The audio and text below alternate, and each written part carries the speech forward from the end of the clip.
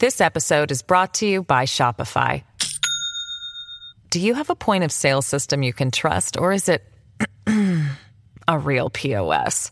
You need Shopify for retail. From accepting payments to managing inventory, Shopify POS has everything you need to sell in person. Go to shopify.com/system, all lowercase, to take your retail business to the next level today. That's shopify.com/system. Hello, everybody. This is Marshall Poe. I'm the editor of the New Books Network. NBN listeners like to read books and buy them. So we thought we'd tell you that right now, our friends at Princeton University Press are having a remarkable site-wide sale. You can get 50% off books, including ebooks and audiobooks, with the code 50, F-I-F-T-Y, at checkout until May 31. You can save some real money on Princeton University Press books. I encourage you to go there and check it out.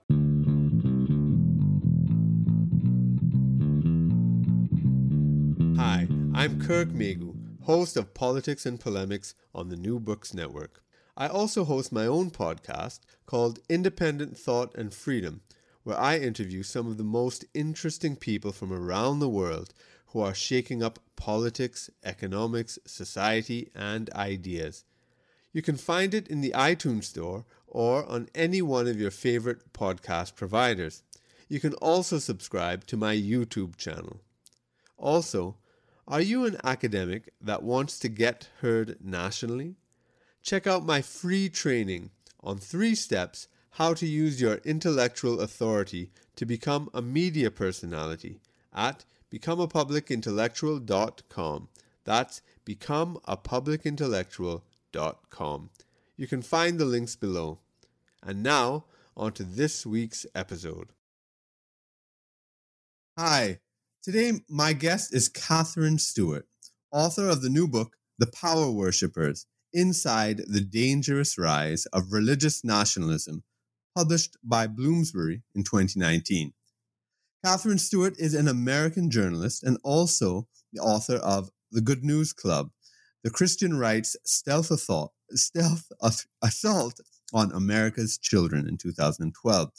Her writing has been published in the New York Times, The Guardian, The American Prospect, Reuters, The Atlantic, Newsweek, Rolling Stone, Santa Barbara Magazine, and other outlets. Welcome, Katherine. It's great to be here. Thank you so much for having me. It's a pleasure. I'm talking to you from Trinidad and Tobago. It's warm and sunny here. What about you? Where are you located? I'm in the New York area, and it's warm and sunny here as well. Thank you for asking. Very good. Well, can you just tell, the way we like to start off is just for you to tell our listeners a little bit about your background, particularly as it relates to the book. Sure. Well, if you had told me 15 years ago I was going to start focusing on the religious right, politics, and policy in my work, I really would not have believed it. But I started to get interested in this topic in 2009. I was living with my family in Santa Barbara, California, and something called a Good News Club came to my children's public elementary school. I had a daughter in the first grade at the time. Good News Clubs are designed to convert very little children in their earliest years of learning, often too young to read, into a deeply fundamentalist form of evangelical Christianity. And they confuse little kids into thinking the public school endorses their form of religion. They encourage children attending the clubs to proselytize and recruit their classmates. So I was really astonished to learn there were thousands of these clubs operating in public schools nationwide. But I was quite naive at the time. They claimed to be non-denominational, and I thought that meant non-sectarian. And I actually think it's fine to teach about religion, even in public schools, from a non-sectarian standpoint. You can teach about the Bible, as history or as literature, or as sort of you can talk about different kinds of mythology, as my children have learned in their public schools, learning about different religious traditions and the different mythologies that they teach. But when I learned that they were really a sectarian group that was intended to proselytize children in public schools, in a diverse public school setting, this seemed quite inappropriate to me. It seemed the arrival of the club was very divisive in our own public school community. But the more I learned about the clubs and the movement behind them, the more concerned I became. So I was really stunned to learn about the movement's legal sophistication, its determination, and its coherence, and very, very high level of strategic thinking. The appearance of the clubs had been deemed legal because of a legal strategy, a very particular legal strategy. So I got really interested in how they were, how it was possible that they were in public schools and what they represented. And the more I learned about them, I realized that Good News Clubs were really just one part of a larger attack on public education as a whole. And you were a journalist at the time well, right? Yeah, that's right. I mean, I got my start in investigative reporting. Early in my career, I was an intern for the great investigative journalist Wayne Barrett at the Village Voice, and continued to do some investigative work. But, I got married, had a couple of kids. I published a couple of novels. I co-wrote with a friend a book about the musical Rent. And I was just kind of on a different track at the time that we were living in Santa Barbara. And this, I also think it's probably interesting to point out that you also are not from a Christian background, correct? That's true. My family is Jewish, and my husband was raised in a Catholic family. So as a sort of interfaith family, I, have always enjoyed different aspects of our religious traditions. And when we were living in... similar to me. I mean, I'm a Hindu, but my father is Catholic, and so we grew up in a multi-religious household. And I could understand how personally, when you're dealing with proselytizing events in school, how that could be an issue. Well, the interesting thing is it's not sort of exclusive issue for just religious minority groups. I mean, even Christianity in America is incredibly diverse. And the arrival of the club proved really divisive, even in a diverse Christian community. Neighbors fought bitterly about it. Our school was in the same district as an evangelical college, the Westmont College. But and most of my friends who were like, school moms were affiliated with Westmont in some way. They were either professors themselves or wives of professors. And a lot of them were really upset about the arrival of the club in our community as well.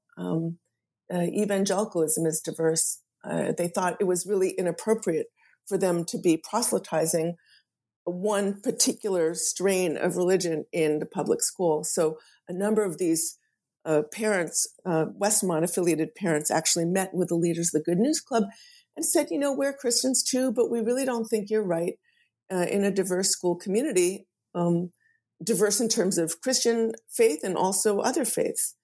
And the Good News Club leaders declined. They insisted on being in the public school. Interestingly, they were actually offered free and better space in the evangelical church that was literally next door to the school at the same time. And they declined. Right. They insisted on being in the school. And that's really what got me questioning, who are the people behind the Good News Clubs? What do they really believe? And why don't they want to be in their church? Why are they insisting on being in our public school? And that set me on that larger path. So how much is this book a sequel to that? Is it very much a sequel? Does it go off on another tangent, or how? So what's the relationship between the two books? Well, the first book really focused on public education, but my current book, The Power Worshippers, shows that is really focused on the larger attack on America as a modern constitutional democracy. And I got really interested. Look, I think a lot of would-be defenders of democracy today don't really have a clear understanding of what they're up against. I wanted to remedy by pulling the curtain, if you will, on the religious rights leading organizations and most intriguing personalities, key organizations. Religious right is made up of a number of organizations like, policy groups, legal advocacy groups, data organizations. They've invested for decades in all of the infrastructure of modern political campaigns. When Trump, I think if you look at the effect of their work, people sometimes ask how much power do they really have. I think we can look at the 2016 election of Donald Trump. He would not have won without this movement's support. They put the machinery of their movement behind him. So they have a really impressive get out the vote machine. And so I kind of wanted to unpack that by showing how it works. Okay. Now, one of the key concepts in the book, or the key ideas, is Christian nationalism. Although the title is religious nationalism, but it's really focusing on Christian nationalism. Correct? Mm-hmm. That's right. So could you define that for us and just explain why that's important? Sure. The thing to know about religious nationalism or Christian nationalism is that it's, first of all, not a single religion. It's a political ideology. Its representatives insist that the foundation of legitimate government is bound up with a reactionary understanding of a particular religion. Christian nationalism essentially says that the United States is based on the Bible, not on the Constitution, and that we really have to somehow get back to our nation's Judeo-Christian or Christian founding. Sometimes they call it Judeo-Christian. So it's really an anti-democratic movement. It's anti-pluralist and it's anti-equality. It says that the U.S. can succeed only if it stays true to this religious foundation. Now, Christian nationalism is also a device for mobilizing and often manipulating large segments of the public for controlling their vote and for concentrating power in the hands of a new elite. I want to say something else about what the movement is not. It's not just about evangelicals. A lot of people characterize this as a white evangelical movement. That's not complete. The movement includes many evangelicals, but it also excludes many evangelicals, and it includes many varieties or representatives of both Protestant and non-Protestant religion. What unites the movement is not so much a distinct theology, but a common political vision. Now, a lot of people would be familiar, especially, I suppose, older listeners, let's say, the moral majority, big in the 1980s and whatnot with Ronald Reagan. Do you see that moral majority movement as being part of this Christian nationalism, or do you see Christian nationalism as something new?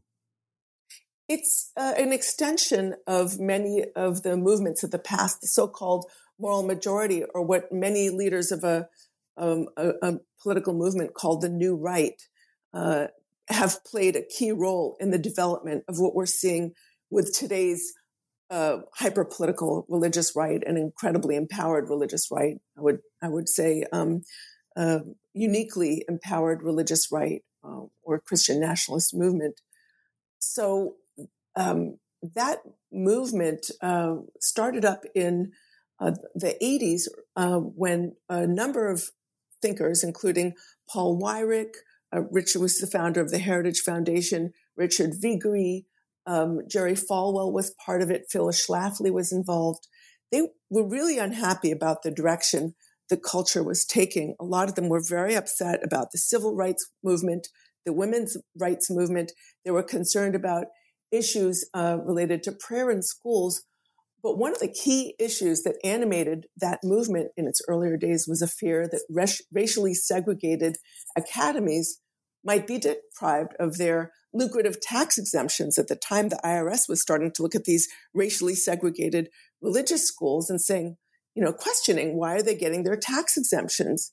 So Jerry Falwell and many of his fellow Southern white conservative pastors were really upset about this.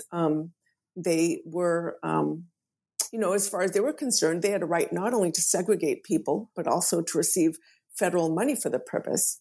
So they kind of coalesced around this fear that the Supreme Court might end these tax exemptions.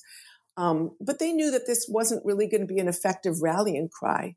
to inspire a kind of broad-based, hyper-conservative counter-revolution. They were really unhappy with the liberalism of what they saw as infused into the Republican Party at the time. So they sort of went down a laundry list of what they thought might unite their movement. We're talking like around 1979 or so. This is around 6 years after Roe versus Wade. So I guess the movement actually coalesced, we should say, in the 70s rather than the 80s. Yeah. So they sort of went down this list of issues that they might be able to use to unite their movement, thinking about civil rights and women's rights and prayer in schools. And then they kind of got to abortion, and they basically said, wow, that could work. So, what happened is over time, they were able, with the abortion issue, to unite conservative Protestant and conservative Catholic membership and draw in, as one of the members of the New Right said, some of our fringe friends and create this new hyper-conservative movement that sort of drew the Republican Party to the right. We have to remember at that time how the party, they knew if you can get people to vote on a single issue, you can control their vote. So if you can sort of unite everyone around one issue, you can basically control their vote. Let's remember at the time when Roe v. Wade was passed and abortion was legalized, most Protestant Republicans supported it. There was a piece that ran in the Southern Baptist Convention's wire service that actually hailed the decision. They had passed resolutions approving of abortion law liberalization. Ronald Reagan passed the most liberal abortion law in the country in 1967, and figures like Betty Ford hailed Roe v. Wade as a great, great decision. But activists like Phyllis Schlafly and Paul Weyrich saw the potential for this issue to sort of unite this new movement and over time purge those pro-choice voices from the Republican Party. And it was a way of sort of dragging the party off to the right. And, there were other activists involved, Ralph Reed, Richard Viguerie, in many ways. They sort of worked in other lines of developing the movement. But over time, it's really come to a point where we're now seeing unprecedented political power. Right. So just to kind of clarify, so the term Christian nationalism, the groups themselves that you're talking about in the book, they don't actually use that term for themselves, do they? I use a lot of different terms in the book. I use the term religious nationalism in the title because I wanted to make clear the movement's similarities with other forms of religious nationalism around the world. And in fact, I report that in the book. I report on, in my chapter 12, I go in, among others, I go into what they call the so-called global conservative movement, which has declared a war on global liberalism. I use that term because I wanted to show that this is not just an American phenomenon. It's it bears common features with other forms of religious nationalism around the world. So when we see leaders like Putin in Russia, for instance, or Orban in Hungary, or Erdogan in Turkey, binding themselves to religious conservatives in their countries in order to consolidate a form of a more authoritarian form of political power, we rightly recognize that as a form of religious nationalism. And I think that's what we're seeing today with Trump's alliances with our own religious hyper-conservatives. Okay. Now, I know you're focusing on the Christian nationalism, but in the United States, how would you differentiate it from, let's say, radical Islamic movements that might be calling for Sharia law, or maybe, Zionists who, seek to influence American foreign policy in Israel? Do you see it as part of that same family, or do you see this as something different? I think there are different features. Different places have different features, obviously, in different parts of the world. But I think that these types of religious nationalism have been used over time and throughout history to consolidate a more authoritarian form of political power. And what's really interesting about it is that it doesn't always rely, like the leader isn't always himself, and it's almost always a him, right?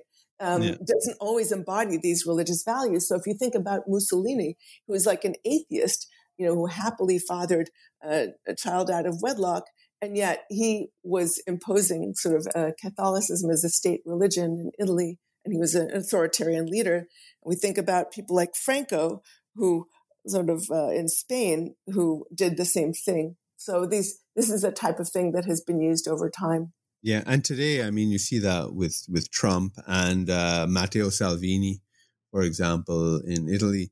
Yes. Yeah, it's interesting that the people who champion the church as I don't know, I suppose a part of traditional society may not necessarily be the most pious of people. That's true. I mean, that's the thing. Even if you're not yourself exactly a model rule follower, you are still seen as a champion of hierarchies, of custom, tradition, gender, and family. I mean, right-wing authoritarians believe in rules, but they don't believe in the rule of law. And that's another reason why I think, religious conservatives tend to come to their side. America's culture warriors might talk a good game about religious liberty and government tyranny and their unwavering commitment to the Constitution.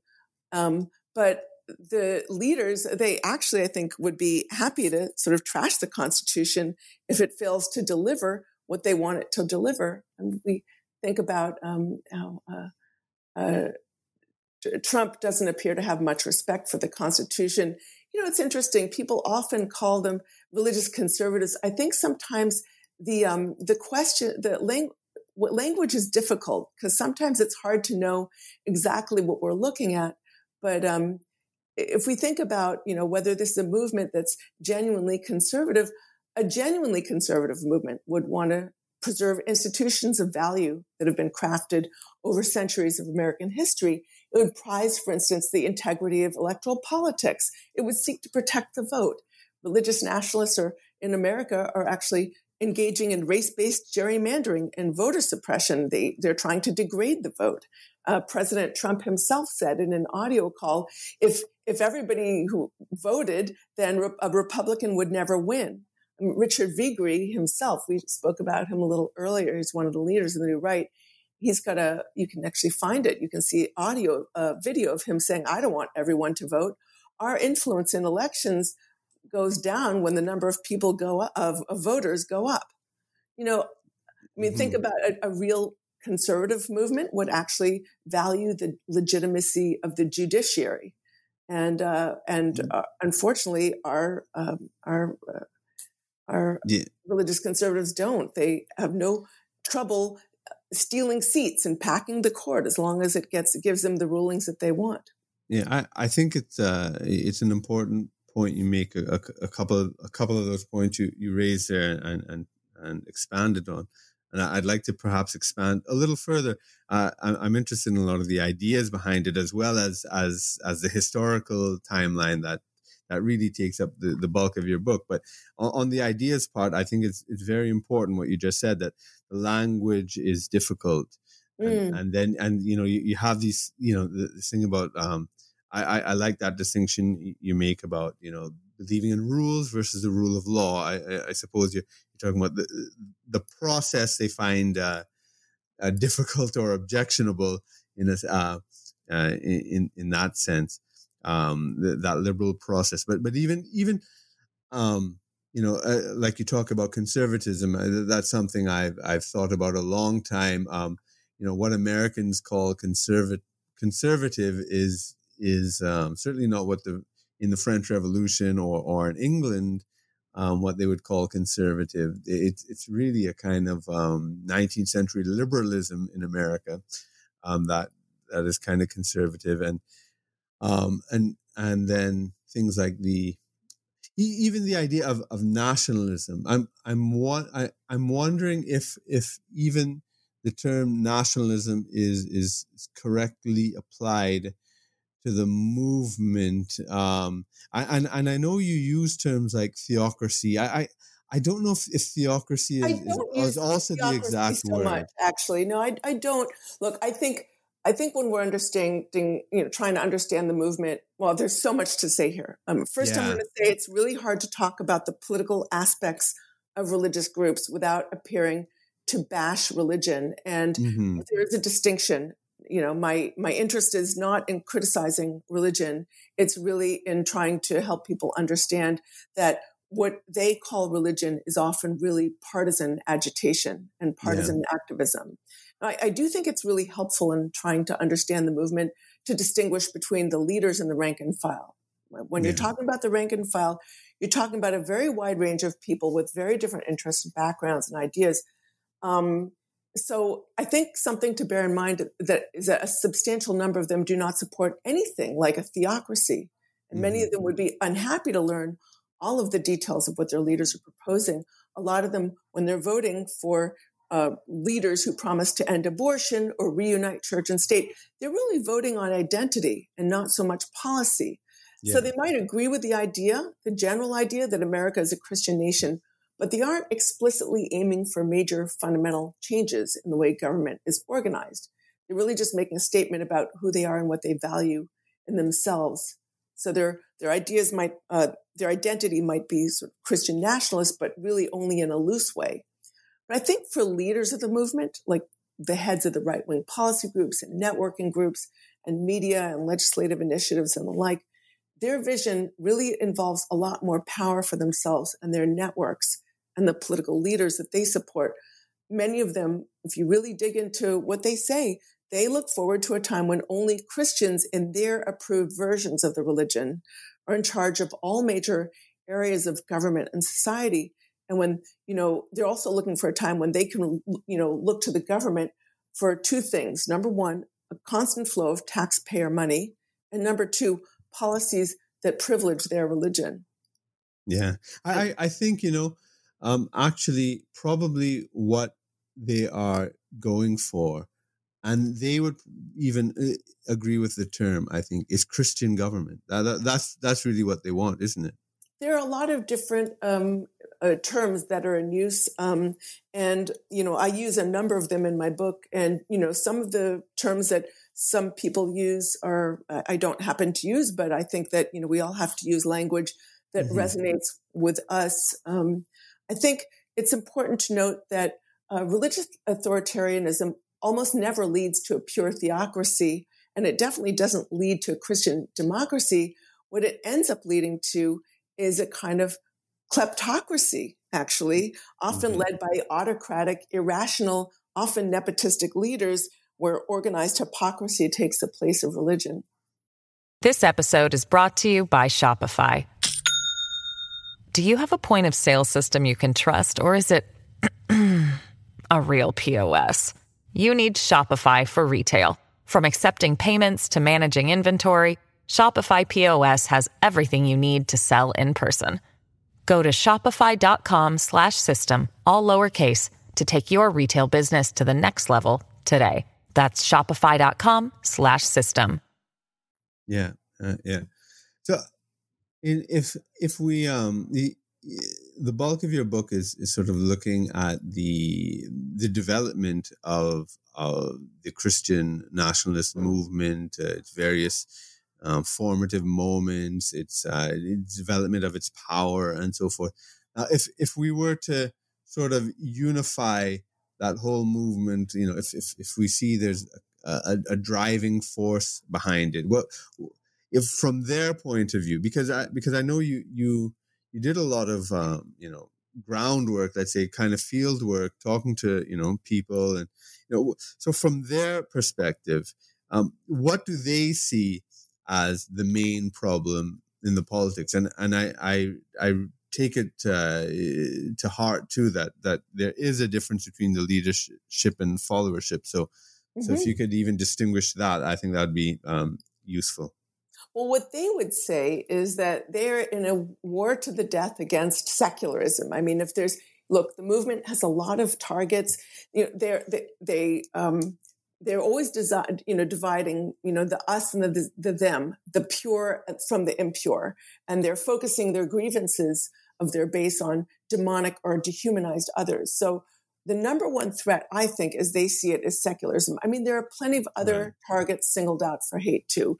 Progressive Christians and other progressive religious people receive a fair share of contempt. They're always being accused of promoting a false theology.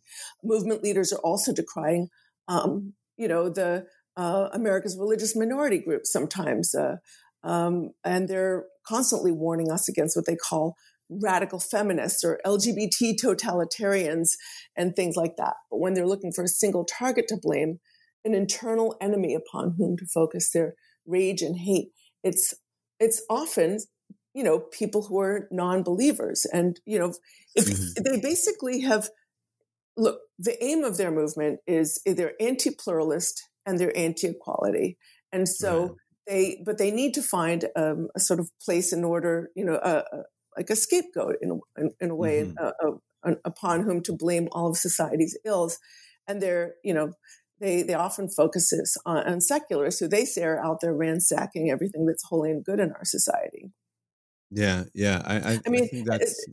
as Franklin Graham said, progressive, that's just another word for godless. He's one of the sort of key sort of missionary sort of leaders and strategists. They're always conflating liberal and progressive politics with the absence of belief in their God. And I have to say, look, innumerable officials in the Trump administration are completely on board with this program. Like, think about Attorney General Bill Barr. He delivered an infamous speech at Notre Dame Law School where he blamed secularists for what he called moral chaos and immense suffering, wreckage, and misery. And that sort of contributes to how he directs his Justice Department on matters, First Amendment matters. From my perspective in looking at this, it's a really deep problem actually, and I think it goes back all the way to the English Revolution. I mean, because we're, a lot of times when we learn about this stuff in school, we sort of see, the forces of Parliament versus the forces of the king, and that the Parliament were democratic forces, and we sort of project this modern liberalism onto them. But sometimes, I mean, when you look at Cromwell and the English Republic and stuff, I mean, they were pretty radical Puritans. They banned the celebration of Christmas because it was pagan. They smashed all the stained glass of the churches and defaced the statues, and like ISIS in so many ways, and in many ways. I think the American Revolution sort of continued this, Puritan revolution and the Calvinist republics of Europe, and it's kind of like that movement went two ways. One in a sort of secularist, radical, liberal. Or I don't know if radical is the right word, but let's say a secular liberal. Trend, and then I guess you have this Christian nationalist trend, and they're almost like it's almost like I suppose, what is it, Ishmael and Jacob or something, coming from the same descendant, and then warring. Do you see any sort of parallel with that, or sort of relevant to your work then? Absolutely. I mean, the movement is really aiming squarely at pluralism, equality, and critical thinking, and the values of the Enlightenment above all. Those values are, ironically, baked into our founding principles. They've been applied really imperfectly over time in so many ways, to be sure. But I think the extent to which we can pursue them, we spread justice and achieve great things. And when we try the opposite, religious authoritarianism, we spread injustice and pain. I think it's really interesting what you said about, the monarchy. I think it's really relevant here. So I dug into, in the book, the sort of ideology of the movement leaders by focusing on a fellow named Ralph Drollinger. He operates an organization called Capital Ministry. It's a ministry that targets political leaders at the highest levels of power. He has a Bible study taking place in the White House and U.S. Capitol. One of them has been attended by at least 12 out of 15 current and former members of Trump's cabinet. And, his political theology is strikingly regressive. He thinks that government assistance to the poor, gun control, allowing women to teach men, or hiring non-Christians to work in government are all unbiblical. He's actually criticized sound environmental policy as a false theology. But I read a book that he wrote in which he's always talking about kings. Interestingly, there's a lot of talk about kings among some of the leaders of this movement. And here's the thing about kings, and they're also comparing Trump often to biblical kings like King David or King Cyrus, an imperfect ruler through whom God is going to enact his will. But here's the thing about kings. Kings don't have to follow the rules. They are a law unto themselves, which makes them a sort of perfect ruler for an anti-pluralistic, anti-democratic movement. Mm-hmm. Mm-hmm. Definitely. Now, you've mentioned throughout the discussion so far, a lot of specific people, a lot of actors, and definitely in your book, you do that. For the listeners right now, who would you say are some of the main actors, both existing right now and who are important in the present moment, but also, looking back historically? Well, I mean, there are just so many. It's, hard to have a short list here. If you were to choose three, let's say. Well, I can't choose three. It's like, asking me to choose three of my favorite children if I have 5 dozen of them. But I will tell you about one of them, a very important personality, a sort of mid-century theologian named Rousas John Rushdoony. The thing to know about him is he was really hostile to the principle of equality. He was a very influential theologian. A lot of his ideas and even a lot of the ways in which he expressed them have been adopted into the some of the most well-connected Christian nationalist leaders of today, people like David Barton. We can get into him afterwards. But let's talk about Rushdoony first. He was intensely hostile to the idea of equality. He endorsed an austere biblical literalism and rigid hierarchies, which he claimed were ordained by God. And he saw it as his job to rescue America from its commitment to what he called godless secularism. And his theology also included an opposition to government assistance to the poor. And he was a sort of, again, allied with that sort of super right-wing, hyper-libertarian economic wing of the Republican Party. He called social welfare programs, actually called them slavery to the state. So he shares a lot with the Christian nationalists of today, the idea of the United States as an authentically Christian nation, chosen by God to be an orthodox Christian republic, sort of the idea of a theology that demands absolute submission, the idea that at some point America deviated horribly from this mission and fell under the control of atheist and liberal elites. Sort of this was the life of Rushdoony's thought and remains a cornerstone of the thinking of a lot of the movement's leaders today.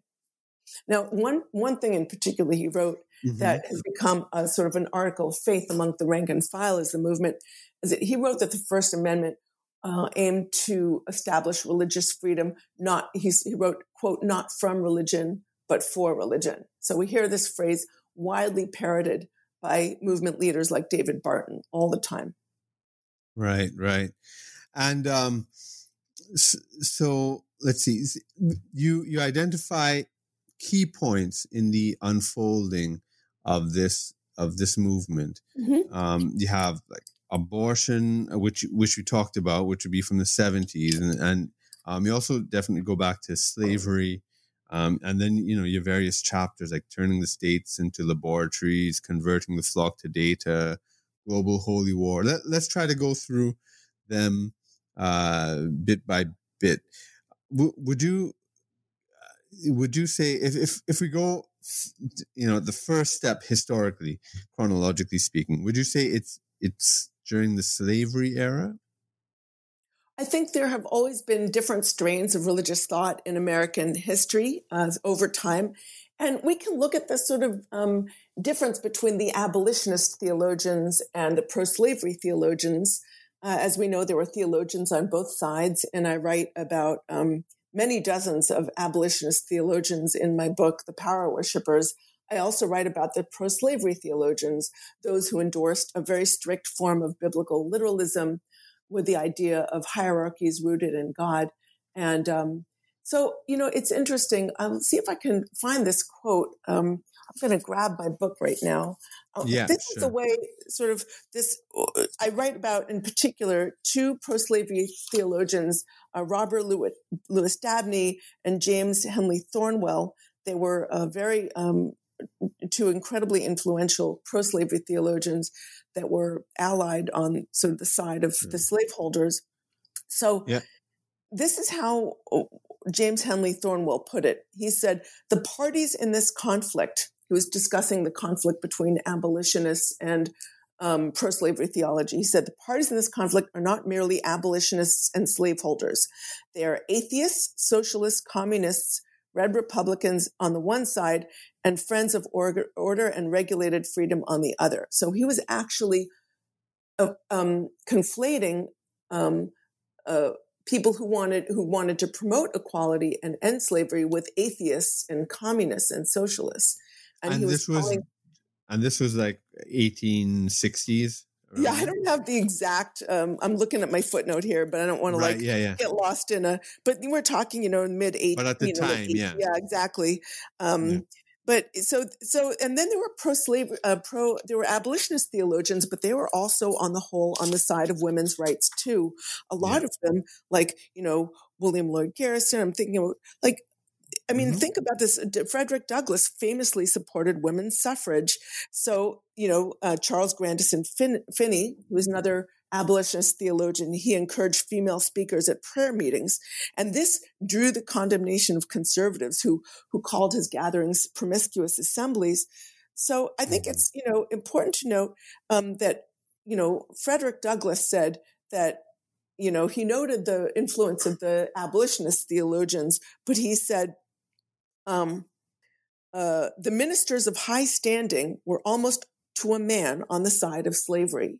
High standing. He meant the people who were well funded, the rich ministers at that time. The establishment were really on the side of slavery. They were endorsing these kind of strict hierarchies and an alliance with what they called, property, which of course included, very tragically, the idea that other human beings could be the property of others. So some of these ideas have carried through to today. Now, I think it's really important when you're talking about the racial makeup of today's religious right.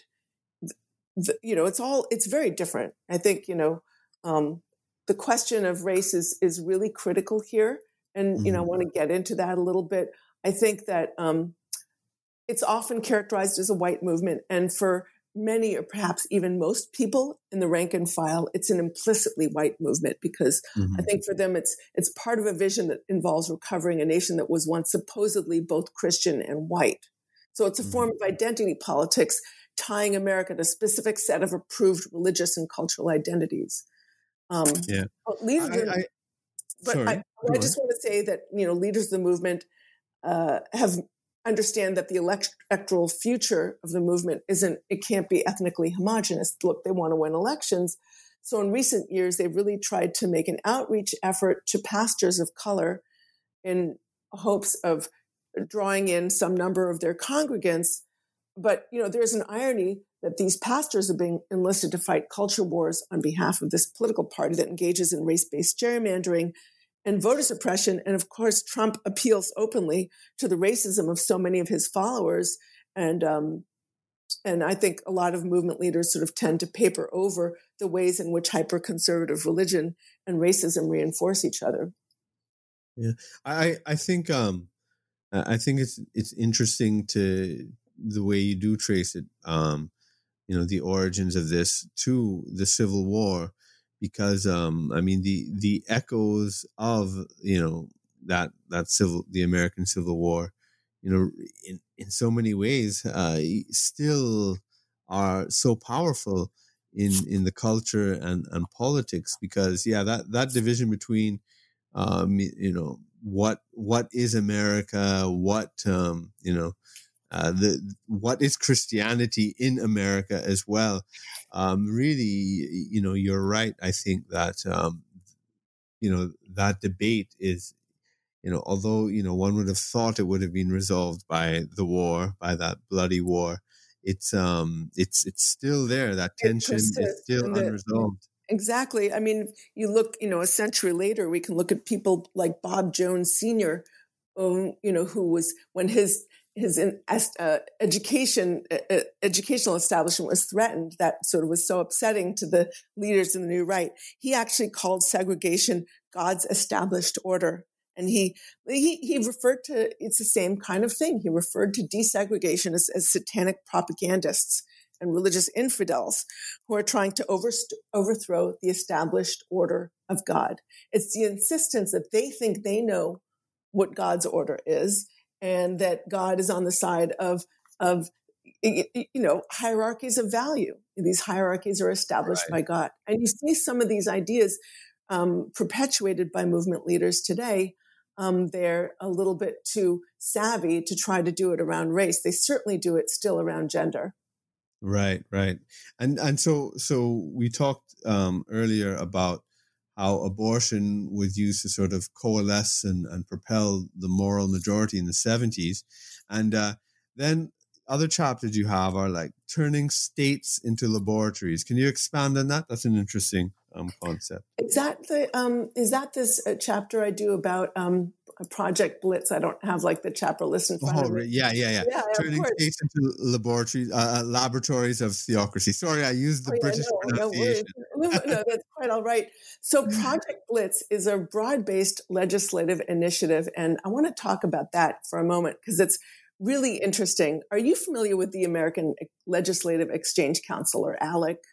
Or there's an anti-abortion organization called Americans United for Life. These are right-wing organizations that craft pieces of model legislation. They allow legislators to easily introduce bills in different states without needing to actually research and write the bills themselves. It kind of gets all these different legislators on the right on the same, with the same political vision on the same page. So Project Blitz works along similar lines. The idea is to overwhelm state legislators with legislatures with so many religiously themed bills that some of them can be expected to get through, and the center of debate on certain issues gets shifted to the right. So the ultimate aim for this Project Blitz, it was actually a document that a number of religious right leaders collaborated on, showing model legislation and sort of talking about their aims. The ultimate aim for them was to get this license for certain faith groups, conservative Christian groups, to discriminate against certain other groups and to conflate in the minds of the public their religion with the authority of government. It's basically, the aim is a way of signaling to everyone through the law that there's a group in America that's privileged and authentically American, and other groups that are not deserving of privilege and not deserving of rights. So sometimes when these bills are, put through by legislators, let's just give you an example, like an In God We Trust bill, like the one piece of the model legislation is very detailed, number of different types of piece, but one piece was like, we want to get In God We Trust signs put up in every public school, and they have to be a certain size. So a lot of people might see this bill and say, oh, In God We Trust, what's the harm of putting a God We Trust sign up in every public schools? And so people would sort of look at this in a sort of individual fashion. Some people might think it's not a big deal. Other people might think, well, it's not really religiously inclusive, is it? What about kids who aren't, what kind of God are we implying, et cetera? We've got diverse, kids of different diverse backgrounds. But, the fact is that the larger document shows that these bills are pieces of a larger puzzle. And they show us that the religious right understands that these bills not only relate to each other, but that they further their broader political vision. Right. And another chapter you have here, which is interesting, and I think it's important for the insight it provides to converting the flock to data. That's because a lot of times people think of the religious right as being Southern, redneck, Hicks, uneducated, right? And all those negative stereotypes. But in fact, a lot of them are very technologically savvy, early adopters, pioneers in a lot of fields. So I think that, when you speak about this converting flock to data, it kind of highlights their tech savviness. Can you expand on it a little bit more? It really does. I mean, thanks for bringing that up. I think the idea that the religious right is sort of, I think a lot of the progressives misunderstand the sophistication of the movement. So there are all these data initiatives that I write about in my book. And one of the organizations I focus on is called United in Purpose. It's a data initiative that aims to turn out the vote for the hyper-conservative candidates that the movement favors. And a lot of the founder of the organization is a fellow called Bill Dallas. And he's actually described the incredibly broad reach that his organization has in the in data and voter files. He gave an interview in 2016 in which he said, we have 200 million, this is sort of, I'm doing this by memory, so it might not be an exact quote. He said something like, we have 200 million voter files in our databases, and we know it makes someone turn out to vote one way or not vote at all. I mean, think about that. And then they use this very careful social, profiling, psychological profiling. They know what people are, members of conservative churches. They know what people are fans of NASCAR or fishing. Things like this. They can suss this from people's social media posts and things like that. They know whether people have ever signed an anti-marriage equality list or an anti-abortion list. So they basically assign points to people, as Bill Dallas has explained. And if people... And how do they get this data? Well, a lot of the stuff is available through voter rolls, through church membership lists. One of the things that they do is they offer conservative pastors a list of voter rolls and list of church membership. And so then they show the pastor what percentage of his congregation voted in the last election. They can actually do that. I mean, there's all kinds of crazy data available online. Yeah. I mean, it's basically a data mining organization intending to turn out voters of what they call voters of faith for the so-called right candidates. Right. Interesting. And all political parties of all persuasions, of course, now rely on data to sharpen their effectiveness in elections. But the difference with an organization like United in Purpose is they're working with a lot of church organizations and religious organizations. So they're on top of a long pyramid that's largely operating in the religious sphere, which is largely exempt from taxes and public scrutiny. So that's a big difference, the fact that they're working through church organizations in that way. Mm-hmm. And now the final chapter in your book is something I'd like to expand on a little too. Global Holy War comes of age. The international links, and you mentioned like Orban and Putin, and I suppose some people put in. You mentioned Erdogan in Turkey. I know some people would include Netanyahu there and so forth. And where what is it so just outline your argument there first, please. Sure. I mean, under Trump, the United States has really become a key player of this new tactical alliance. They call themselves a global conservative movement. They often unite over claims that they want to defend the family, but really it's about taking down modern democracy and replacing it with authoritarian faith-based ethno-states. These movements tend to have, nuances specific to different countries. They certainly advocate for different policies in these areas. I'd be happy to talk about that. But each defines itself against a single common worldwide enemy, which is global liberalism, equality, and the values of the Enlightenment. So one of the things I did in this chapter when I was reporting it is I went to an annual conference of this movement. It was called the World Congress of Families. It got its start over 20 years ago when American and Russian activists gathered in Russia to talk about areas of mutual interest, and sort of grown now into this conference that takes place, I wouldn't say annually, but sometimes biannually. Mm-hmm. You know, I actually interviewed Brian Brown. oh, wow. Yeah. What was that like? Yeah, interesting. Yeah. So right. It's this global movement. That up. Yeah. That's great. Wow. That's very cool. So yeah, I mean, I heard, for instance, a popular right-wing American radio host describe the group as being in war with he called it the anti-cultural processes of globalization and its secular aristocracy.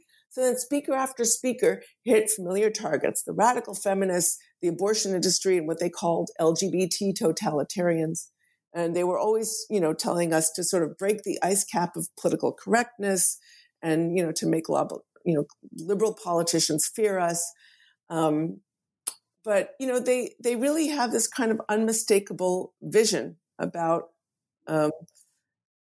taking down liberal democracy and replacing it with a kind of much more authoritarian and form of governance bolstered by a sort of religious conservatives. I think. How do you see their relationship with the alt-right? There's a lot of connections, and I discovered some of those connections when I was sitting one day in an outdoor cafe within spitting distance of the convention center, and I saw a fellow named Ed Martin. I described this in my book, sitting down with a Polish far-right politician named Dominik Tarczynski. And they were sort of talking about some, issues that they wanted to collaborate on. And Ed Martin, he's the head of the Eagle Forum. It's one of sort of Phyllis Schlafly's organizations. And Ed Martin used to be a commentator on CNN, and he sort of has ties to the Republican Party. And they were talking about Ed Martin was sort of instructing him to tag Jack Posobiec, who is like this sort of conspiracy theorist, alt-right conspiracy theorist, in one of his posts. So, I wouldn't say the religious right is the same as the alt-right, but there are a lot of connections. And if you look at a Venn diagram, you're going to see a lot of areas of interest. And I just want to point out, there's a new book by a wonderful writer named Sarah Posner that just came out. You should invite her onto your show. She writes explicitly about those links. She's done a lot of research into them. Right. So where do you see Christian nationalism going? Do you see it getting stronger, more organized, or what? What do you see the direct? You've charted its history, you've charted its growth. What's its future? I think the future of this movement is what we allow it to be. The question is, are we going to continue down the same path that we've been on, or are we going to be able to organize in order to, reject the politics of conquest and division that this movement represents, and be able to enact meaningful political change? Right. So, in sum, what message would you like to leave your readers with after they've read your book? Well, the challenges that this movement represents are political, and I think the solutions are political too. There are things that we can do as individuals, and there are things that we can do collectively in groups. The right has invested for decades in data, media, and messaging, and all of the tools of modern political campaigns. They're using the tools of democracy to destroy democracy. And I think these same tools can be used to restore it. All right. Well, thanks so much for this interview. And actually, before we go, let me just ask you, I know you're constantly active. Are you working on anything right now? Any project? Thank you so much for asking. I continue to write articles about this movement and different aspects of it and how it's influencing the politics today. Okay, good.